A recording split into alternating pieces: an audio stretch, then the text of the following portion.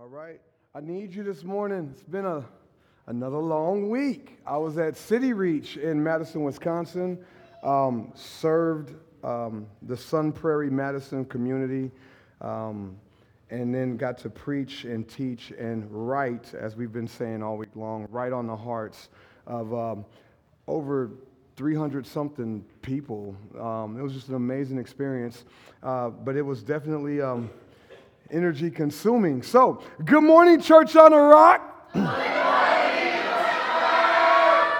I almost don't need to do it again. Almost. But that's one tradition I ain't giving up. Hey, I know. I'm sorry, but it's too bad. Good morning, Church on the Rock. All right. So I need you to, whatever's on your mind, whatever's on your heart that is a result of your week, of the world that's out there, leave it out there for right now. Let me have your attention, all the way right here. Let me have your full attention. So we've been doing 5 to 6 weeks on this Romans journey, and to be honest with you, I was going to do this really unique sermon where we were going to look at Christ in every book of the Old Testament for one sermon, but we're going to do that next week instead because I couldn't get to the studying I wanted to do to make sure I presented it well. I always want to present very well, give you the best I can give you. Instead, we're going to take not necessarily a break, but a different perspective on this Romans journey. How many people feel like they've grown over the last 5 weeks tremendously from the teaching of Romans and the things that are in there? Majority of us, right? Okay, and we've learned so much, and prayerfully you've been convicted and moved and motivated in so many ways. But that whole necessary evidence we see and how we looked last week at the promises, the prophets, and the pages of God and said that there's things we must see for it to be the gospel of God. Okay, I want to take a break and say that there's some necessary evidence we must see in us now. Now that we know what the gospel is, now that we know what it means to be a slave of Christ, now that we know who Christ is, now that we know that we are sent to carry this message and called to be saved, and all these things we've learned in just the last 5-6 weeks, none of it means anything if there's not transformation taking place in us. This Sunday church thing is so full of training lips and not transforming lives. You have so much knowledge right now that just puffs you up to go out and be like, my church teaches blah, blah, blah, blah. And we know the Greek of this, and we know that, and he said this, and now let me quote that. But it doesn't mean nothing if your life is not transformed. It's just a whole bunch of words, and honestly, I just become this dude that's dancing for you, entertaining you, performing for you, saying things in a way that make you laugh or make you go, but you're not going to do nothing with it. At that point, I've said this time and time again, you're at the wrong church. You need somebody who's going to speak a message to you that God will use to transform your life. That's what this whole thing on Sunday morning is about, transformation, not training. I can get a kid or an adult or anybody to repeat something and just say it, but to actually live it, that's a completely different thing. So we're taking a break to just check ourselves, and we're going to do that periodically. That's why it's a 5-year journey, because we're going to periodically stop and say, hey, we've learned a lot. What are we doing with that now? So this is one of those stops. So we're going to be in 2 Corinthians 2, verses 15 through 2 Corinthians 3, verse 6. So a little bit of text here. And real quick, hey, give me my name and stuff real quick up there at the top. Yeah, I keep forgetting to put this up there. I want to put it up there. If you have questions, if you need me, text me, email me. This is some heavy stuff that we're doing every week. So if you have questions, please reach out. If I can't answer, I will send you to Lewis. I will send you to one of the deacons. I will send you to Pastor Jason or whatever. But we want to make sure that you're not just saying, oh, I didn't get that, and then moving on to the next week. We really want you to understand this. All right, now go to that text. All right, so look, we're going to read this through one time and then we're going to break it down. Paul, writing to the Corinthians, says, "For we are a fragrance of Christ to God among those who are being saved and among those who are perishing." He goes on and says, "To the one an aroma of death, from death to death, and to the other an aroma from life to life. And who is adequate for these things? For we are not like many, peddling the word of God, but it's from sincerity, but it's from God. We speak in Christ in the sight of God." Keep going. Yep, you can roll. All right. "Are we beginning to commend ourselves again, or do we need, as some, letters of commendation to you or from you?" Yep, keep going. "You are a letter written in our hearts, known and read by all men." Just keep it rolling for me, Jason. "Being manifested that you are a letter of Christ, cared for by us, written not with ink, but with the Spirit of the living God, not on tablets of stone, but on tablets of human hearts. Such confidence we have through Christ toward God.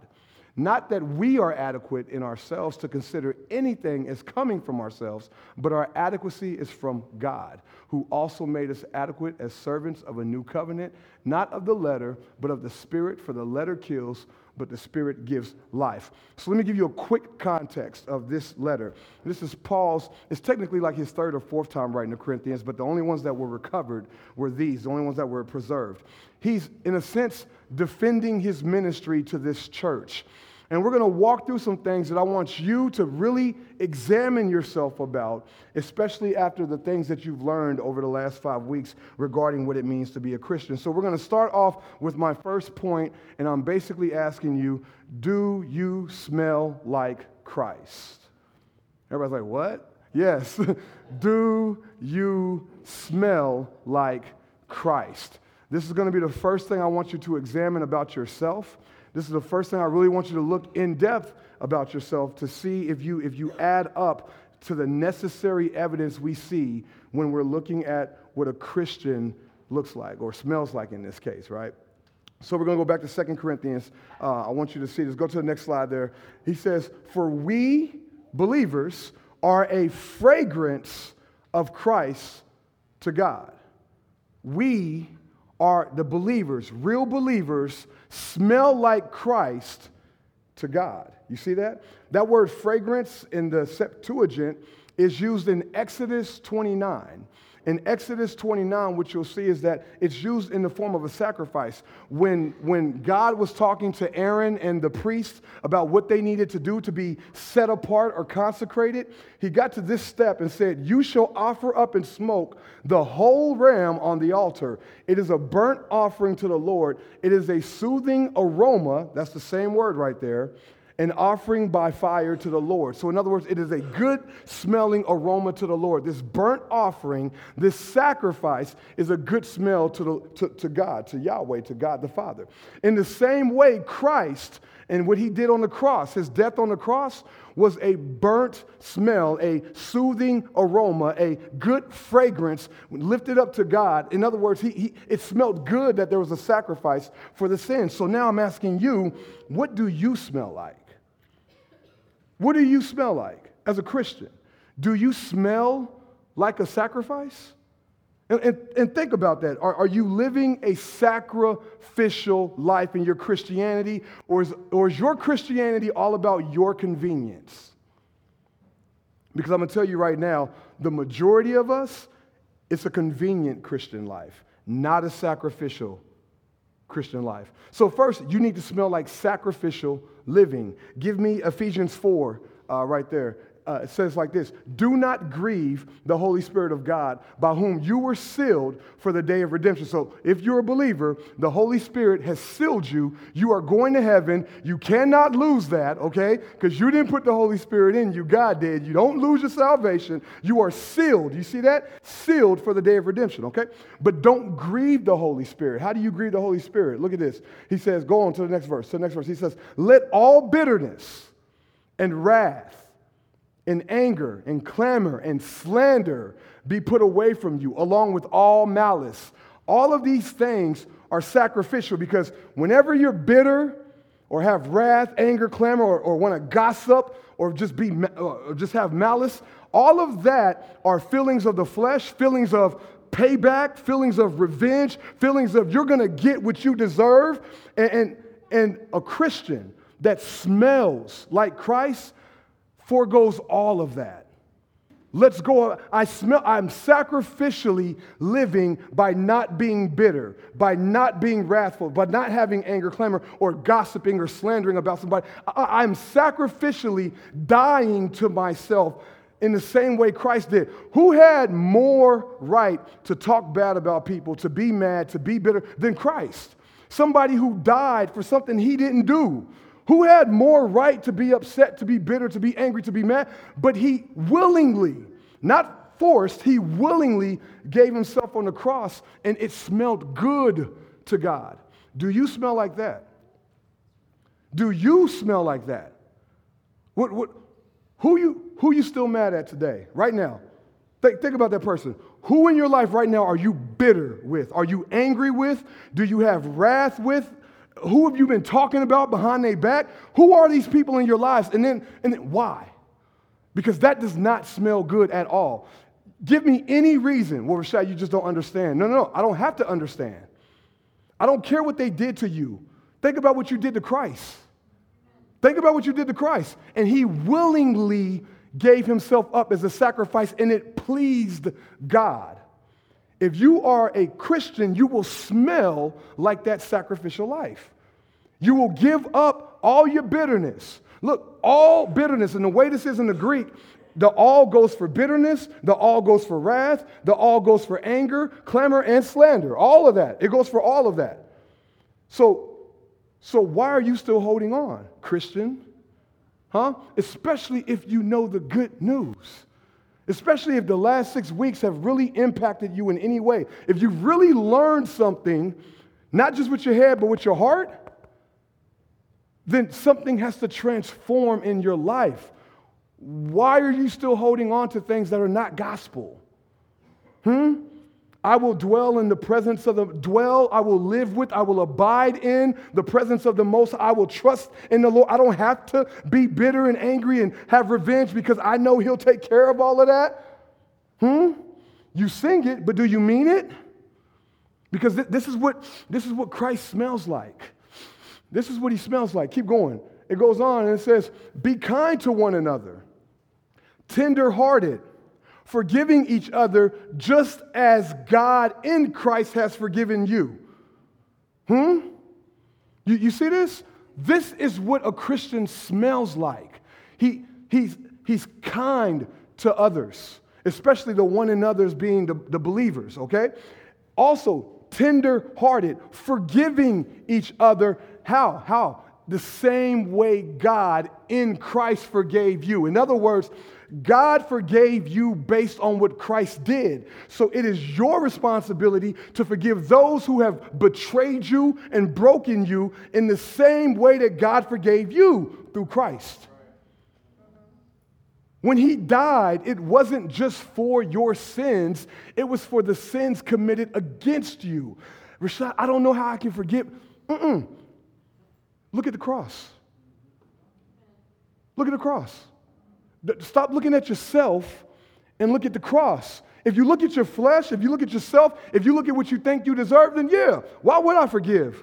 Why would I ever give grace and all? I'm not doing all that. I deserve better. He shouldn't have treated me like that. She shouldn't have done me that way. This boss shouldn't have done this. My child shouldn't have done. How could I forgive them disrespecting me and talking about me or hurting me in a time of need and all these things? How can I do that? Christ, he died for it.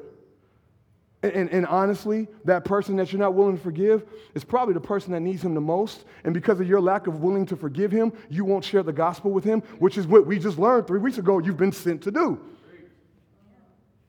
So which is it? Are we Christians? Do we smell like Christ? Because after everything that we did to him, he still went to the cross.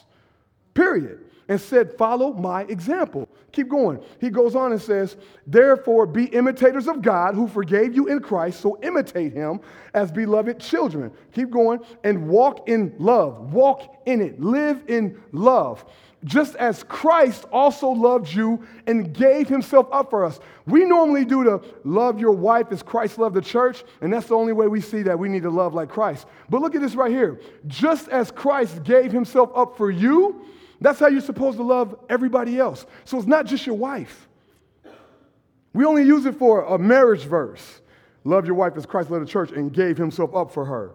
Okay, but right here, just as Christ loved you and gave himself up for us, you're supposed to love like that. Why? Because it's an offering, and look at this, and a sacrifice to God. That is what? A fragrance. A sweet fragrance that God enjoys. He loves that smell. Don't you want to smell good to God? I mean, I don't like smelling bad for y'all, let alone God, right? I get done preaching, I'm like, hey, hey. Hope you had was it a good message? Okay, I love you too. Like, I don't like smelling bad for y'all. How much more should I not like smelling bad for God? But every time you're bitter and you're holding on to that anger and revenge and all this stuff and that wrath and all, you stink. You're a stinky Christian. I'm not saying you lost your salvation. I'm just saying you stink. I don't want to stink for God. I don't want to stand before God and he'd be like, you smell bad. I'm trying to watch all my words. So it is necessary that we smell like him, and to smell like him, we must live sacrificially. The smell of Christ is a sacrificial life. But here's another thing. The smell of Christ is not just sacrificial living, it's sacrificial giving. Now, y'all know I don't preach anything that's not there. I don't force anything in the text. So when I preach on giving, it's because it's right there. I don't just say, hey, we need to give, so I'm going to preach on giving. No. Once it pops up, we go hard on giving. I want you to see this, Philippians 4. Give me Philippians 4, Jason. Look at this real quick. Paul's talking to the church in Philippi. He says, nevertheless, you have done well to share with me in my afflictions. Look at this. He goes on, he says, you yourselves also know, Philippians, that at the first preaching of the gospel, after I left Macedonia, no church shared with me in the matter of giving and receiving, but you alone. So he's complimenting them. Nobody else was helping his ministry except the church of Macedonia. He goes on and says, for even in Thessalonica, which was like basically right down the street, you sent a gift more than once for my needs. So even when I was right down the street, and most people would say missions is only across seas. No. Even when I was right down the street, you shared a gift that was for, more than once for my needs. Look at this. He goes on and says, not that I seek the gift itself. All right? So when we're asking you to give, we're not asking you to give for the money itself. We're not like, we need your money. We need your money. We need your money.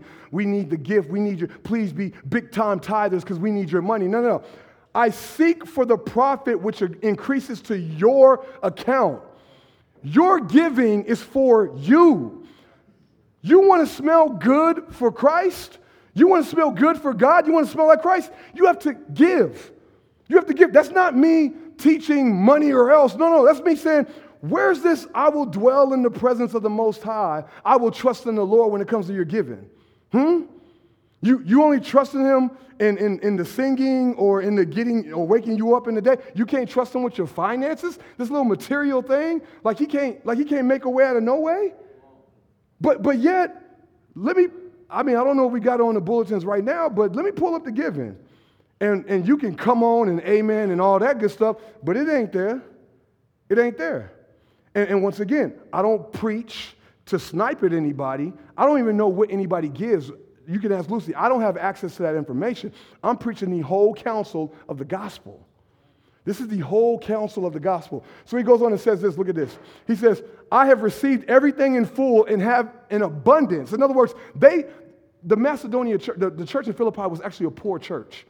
When you read in 2 Corinthians, the church was a poor church. And yet, even in their poorness or being poor, they still gave abundantly, even though they were poor. As a church, so imagine us barely keeping our lights on, but blessing somebody who was ministering somewhere else above and beyond because we're that excited to participate in the gospel work of that minister, right? Like, imagine this. The reason I'm able to go to City Reach all week long, pour into all those kids and those college students and those pastors up there, and I mean, there was a remarkable response to what happened up there, specifically, and this is not me, this is all God, but the sermon Thursday night that I preached, I've never been more vulnerable in my life, and lives changed, and you could feel it in the building. You can ask anybody, you could feel it in the building. I can't do that if you don't free me up to be full-time. So when I'm doing that, you are there with me because you're participating with me in that by freeing me up to do that. I can go get a job. I like what I did. I need you to know that. I loved my job. I absolutely loved my job recruiting and made good money and wasn't as restricted in my living as I am now. I gave it all up to be available for you. For you. So when we say give more and all that, no, it's for you. It's not for, I can go back to, bivocational was easier than full-time pastoring. I'm being real. Y'all didn't bother me from 6 to 6. I didn't get not one phone call because they was like, he's at work. Yep. Right? It was way easier than being a full-time pastor. I'm full-time for you. You see what I'm saying? This building is for you. We don't need a building, but when we was at the middle school, didn't nobody want to come because we didn't look like a church. So when we got in the building, oh, that's a real church now. And that's all messed up anyway. But look at this. He says, they gave abundance. He said, I'm amply supplied. All right, so anybody that's like, oh, the pastor needs to be poor, miss me with that. All right? I don't have insurance. I messed my thumb up at City Reach, and I was scared to tell my wife because I don't want to go to the doctor because I ain't got insurance because we can't afford it. I've been on the same, Lucy can attest, I've been on the same salary since we started because we've increased in numbers, we haven't increased in giving. Hello? And I give. I'm a faith. You can once again. This you're my checkpoint today. All right. You can ask Lucy. I give. I give faithfully. All right. I give sacrificially, and so this is not a guilt trip for you to give. It's a guilt trip for you to ask yourself, why don't you smell like Christ? Huh? He goes on and look at this. He says, he received it from Epaphroditus, which you have sent. Look at this, a fragrant aroma, there it is, an acceptable sacrifice, well-pleasing to God. You're giving, so your sacrificial living is well-pleasing to God, but your sacrificial giving is what, it smells good to God. Remember when Christ was like, hey, the Pharisee that gave the 200 versus the poor person that gave the 1, well, she gave all she had, and it was a sacrifice. That was pleasing. That 200, that was just in the abundance of what he did. That wasn't sacrificial. You see what I'm saying? Like this is Bible. This is not Rashad. And if the giving don't increase, oh, well, I'm going to keep being faithful to what I'm called to do. But this you should look at yourself. You should look at yourself. Why don't you smell like that? That doesn't make sense. So you got the sacrificial living, the sacrificial giving. So that takes care of the time, talent, and treasures. When you sacrificially give your time, talent, and treasures to God, you smell like Christ. You smell like Christ. What do you smell like? What do you smell like? Going back to the 2 Corinthians verse, go back to the 2 Corinthians 2. So after that, he says, for we are a fragrance of Christ to God. So that fragrance of Christ is the sacrificial fragrance of Christ to God among those who are being saved and among those who are perishing. So we smell not just to God, but to people. So it's not just this vertical smell, it's a horizontal smell. All right, keep going. He goes on and says this, to the one an aroma of death to death, and to the other an aroma from life to life. So that means if you're really living a Christian life, when you're around people, believers are going to be like, you smell good. Non-believers are going to say, you stink. Here's the problem. Too many of you smell the same to everybody. Think about that. How can you smell good to the Christian and the non-believer if you're really living this life that's proclaiming the gospel? Remember, last week we said, if you believe the promise of eternal life, you have to believe the promise of eternal death. So if I'm boldly proclaiming the gospel and living the gospel and not compromising when I'm around certain people, then I smell like death to those that are perishing. That's the conviction. Yeah, man, when I believed in Christ, it's because I believed in death. What do you smell like?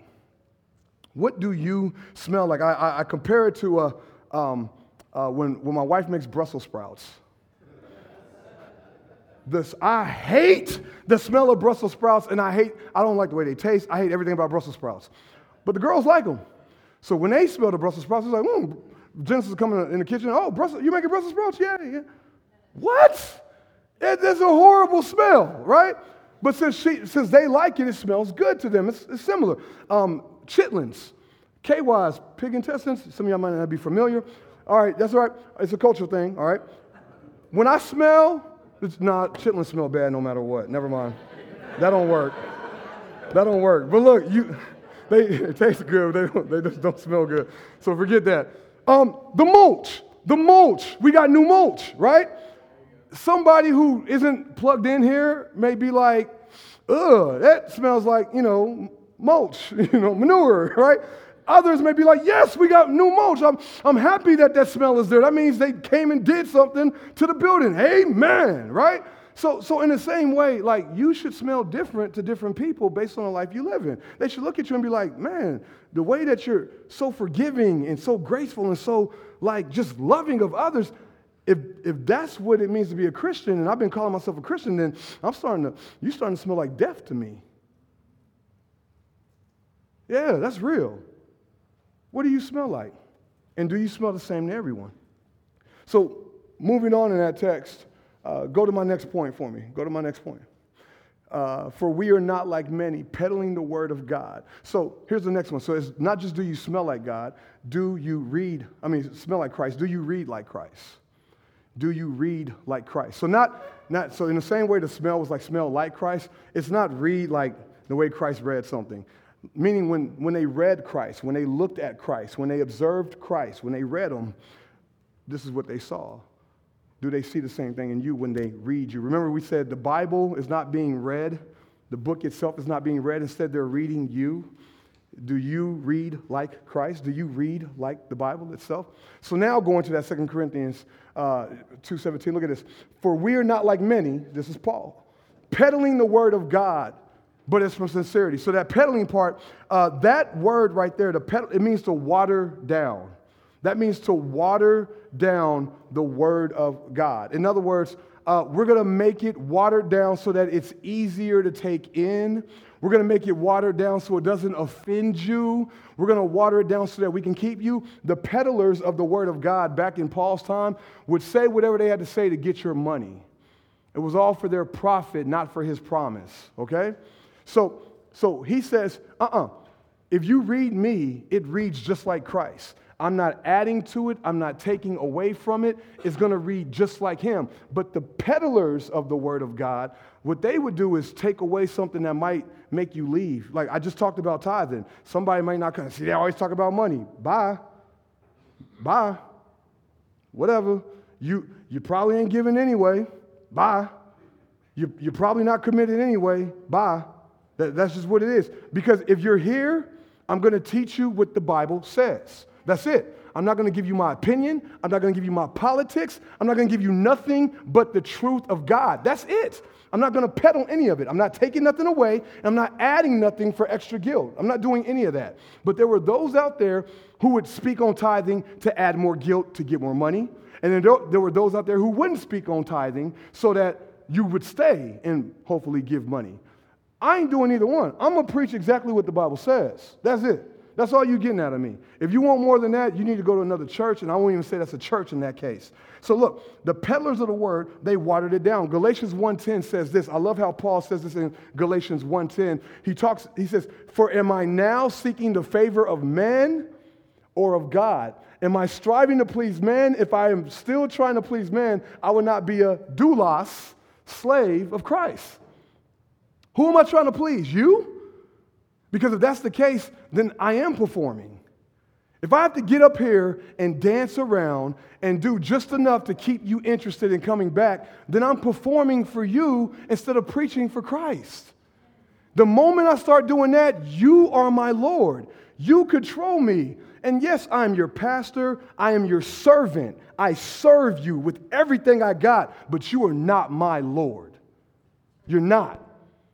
So the moment you start coming to me with your preferences of what we should and what we shouldn't do, of how it should be ran and how it shouldn't be ran, I'm sorry. If it doesn't add up to the Bible and I say no and you leave because of that, bye. Bye. Doesn't mean I won't consider things.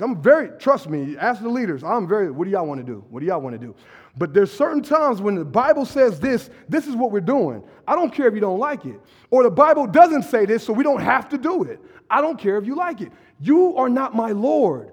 When I'm done, the Bible says in Hebrews 13, I will give an account for all of this, not you.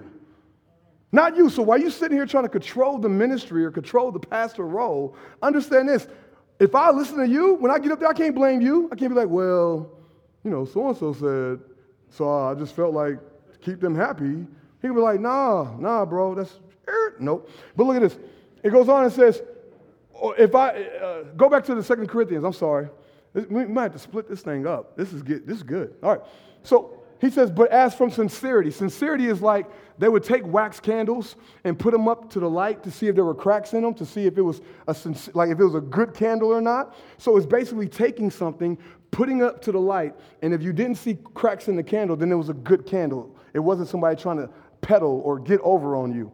In the same way, are you living a life that when people read you, they can hold you up to the light or hold you next to the real thing and understand that you look exactly like them, right? So like when we have Jordans, for example, Clinton's the best of this. I could take a pair of Jordans and a pair of fake Jordans and put them side by side. To the untrained eye, they look the same. But Clinton will be like, nope, the 23 is on the wrong thing, and that bubble's not right, and that's not even the right color. That's not even the colors that he wore. And all of that shows you that it's not a sincere Jordan. It's a bootleg. It's a counterfeit. A lot of Christians in this room are counterfeit. A lot of us are counterfeit Christians. If we're held next to Christ, we don't compare. It's like when you take the money and you see the cashiers, hold it up and then they put the little marker on it and to see if it's counterfeit. A lot of us, if we were marked on, counterfeit Christians. So is your life as a Christian watered down for your profit so you can keep your relationships and keep your circles and not get kicked out and be isolated? Or is it sincere for his promise?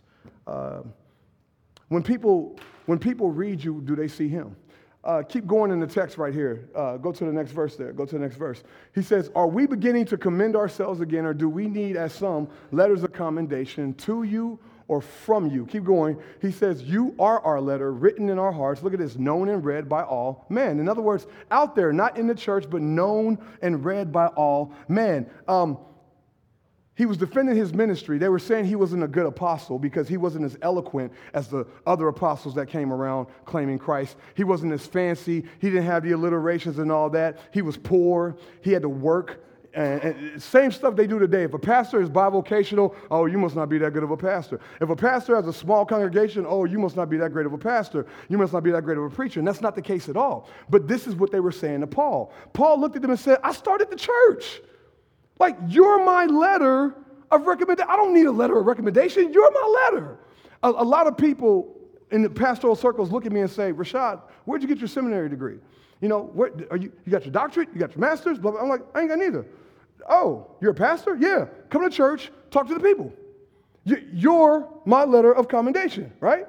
They can read you. They can read you. So here's a good question, though. If that's the case, and somebody came looking for my letter of recommendation from you, would I be hired as a disciple maker? Like, are you actually living a life that says I'm actually doing my job? Because that's a reflection on me. But even more, keep going. The next verse, look at this. You're also being revealed that you are a letter of Christ. If somebody read you, as a letter of recommendation for Christ, would they say, yeah, he's Lord? Or would they look at you and be like, what kind of Lord? They don't even do nothing he says. Like, do you read like Christ? So that is so heavy, and oh man, I'm not going to be able to get to everything. So we're going to do this again next week. This will be fun. But I want to give you Titus 2. I want you to see this real quick in Titus 2. He says, but as for you, speak the things which are fitting for sound doctrine. He's talking to Titus, but I would suggest this for anybody. Older men are to be temperate, dignified, sensible, sound in faith, in love, and perseverance. Keep going. He goes, older women, likewise, are to be reverent in their behavior, not malicious gossips, nor enslaved to much wine, teaching what is good. Look at this, so that they may encourage the young women to love their husbands, to love their children. Keep going. To be sensible, pure, workers at home, kind, being subject to their own husbands, so that the word of God will not be dishonored. In other words, this is men, women, is giving you instructions on what to do. I don't know what to do in the church. I don't know my call. Just start pouring into somebody. Because here's my next question. Do you have a letter of recommendation in this church? If I came to you and said, hey, I don't believe you're a Christian, who can you point to? Who can you point to? Most of you can't name a name outside of your household. And we call ourselves a church family. You're a family. I love the Coder family. But you can't name one person that I could go to right now and say, hey, so-and-so said you've been pouring into him. Is that true? And what have you grown? How have you grown since? Most of you can't name a name. Now we spend time together. We know how to spend time together. Fellowship all day. But where's the growth also? Where's the faith? And where it's not just about fun? And what are we doing? Like, who's encouraging that? Is it just me? Because at some point my voice gets repetitive. Blah, blah, blah. Rashad said make disciples, blah, blah, blah, blah. And then we complain about our giving. We complain about our serving. People aren't serving anymore. We got barely anybody in the welcome ministry, barely anybody back in the kids ministry. When we started at the beginning of the year and we said, hello, my name is Hypocrite, everybody was sold out. Oh, we're going hard. Now we're back to dwindling numbers, right? People aren't pouring in. No, 4 people came to Bible study last week, and you don't have to be there. That's cool. But then don't complain to me when you're not growing because all you're doing is your Sunday thing. You ain't got to come to Bible study. What are you doing on your own? And who are you doing it with? And if you know something somebody else doesn't know, are you pouring it? Like, what's going on, y'all? What's really going on? Because let me tell you something. These are the beginning stages of a dying church. I promise you. These are the beginning. We can grow and grow and grow with people. Okay? We can grow with people and be the buzz of, we are, I'm telling you right now, we are a buzz in the Brownsburg community. A lot of people talk about us often. But they don't see what I'm seeing as a pastor, which is a lot of seats being filled but not souls. And Bill taught me well. I do not take responsibility for your lack of response to what I'm teaching. I will not take that responsibility. I will be faithful to break down every sermon I preach. I will be faithful to meet with whoever I got to meet with. But when you don't do anything with that, that's on you. And that goes from my wife and daughter to anybody else here. There are no coattails to the kingdom. Period. So at some point, we're going to finish this next week. There's so much more there, and I could do this I could do this forever. But what do you smell like? Okay? What do you actually smell like? And we're going to continue on the what do you read like next week, okay? I'm going to have Tyler, Lucy, Clinton come up, and we're about to sing How Great Is Our God. And I really want you to focus on the language here because of this. You are a fake Christian, flat out. If you talk about how great is our God, but you live a life that says there's nothing great about him. In the words, we say name above all names. I got a question. Does that include yours? When you say name above all names, a lot of us talk about all these other names, It's above my boss's name. It's above the president's name. It's above the angers, but is it above your name? Because usually that's the last name he has to be above. So how great is our God? Is he great enough for you to transform your life? Is he great enough for you to forgive? Is he great enough for you to sacrificially live for him? Is he great enough for you to sacrificially give for him? Not for me. I'm not a great God. I'm not even a great pastor. I'm not even a great person. Okay? I'm not great anything. So if you're doing it for me, I understand why you're not giving, why you're not living, why you're not doing anything, because I'm not great. I'm not worthy of any of that. I'll tell you that right now. But he is. But he is. So I'm asking you to respond to that. To actually respond to the gospel message that we've been learning and actually get to a place where you're like, he's so great that my life is going to transform because he's worthy. I know he died for my sins. I know he gave his life for mine. I know I wasn't worthy, and he is a great God for that, who is worthy of all my life and all my giving. Let's stand up and sing that like we mean it, and then let's go and live it like we mean it. Amen?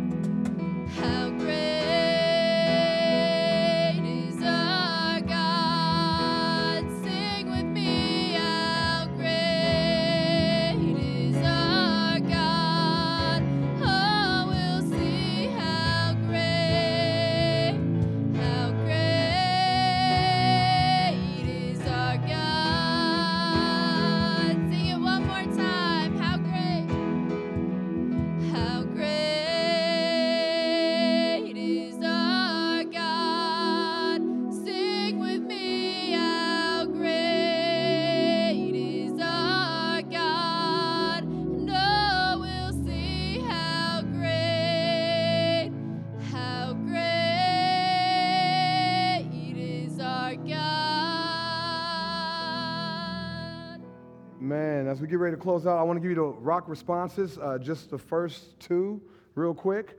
Rock response number one. I'm sorry, I got you jumping all around, Jason, back there. I'm messing with you for messing with me. Rock response number one. I will smell like a fragrance of Christ, a living sacrifice, forgiving others and giving myself to others like Christ. Take a picture of it with your phone or something. But I will smell like a fragrance of Christ, a living sacrifice, forgiving others and giving myself to others like Christ. And then number two, we're going to have twice because we're going to come back next week. But I will be a letter of Christ, never compromising what he has written on me, known and read by all men. God cannot just be great on Sunday morning inside these walls around people we're comfortable with. He has to be great even in the moments when it makes us uncomfortable. He has to be great even in the moments when it's inconvenient. If he's a great God, he's always a great God. If your life is not showing that, then I'm afraid you don't smell like Christ. If your life is not showing that, then I'm afraid you don't read like Christ. If you can only give when you have abundance, then you're not trusting in Christ. You're trusting in your abundance. If you can only be loving when people are loving back, then you're not trusting in Christ. You're trusting in that relationship. I'm challenging you to live a life that proclaims his greatness, to be an actual letter of recommendation, a reference for Christ, that when people look at you, they want to hire him as Lord of their lives as well. Amen? Let's bow our heads and pray. Heavenly Father, we thank you for an amazing and unexpected message, Father. You knew this was coming, but I sure enough didn't. I thank you for removing me this morning. I thank you for allowing me to say what you wanted me to say and removing what you didn't want me to say. I am so privileged to be the vessel that you use in this house. But Father, I know that my voice means nothing unless your spirit is at work on the hearts that are before me. So Father, please challenge and convict, but as always, because of your faithfulness, with all grace and truth. May this not be a guilt trip, Father, but just a motivation for us to get in gear and just walk like we really believe the stuff we've been learning. I don't want this to be a church with a whole bunch of head knowledge, but no heart knowledge, a whole bunch of lip service, but no life service. Father, we want to be a church that glorifies and magnifies you, no matter how big, small, and everything in between that we are. We want to make a kingdom impact in this community because you told us to, and we just want to be obedient. We praise you. You are great. We proclaim your name and your gospel from the mountaintops. It's in Jesus Christ's name we pray. Amen. Have a blessed day. This podcast is a ministry of Church on the Rock, building his body, breaking our barriers. If you would like to learn more, please visit our website at www.churchontherockbb.com.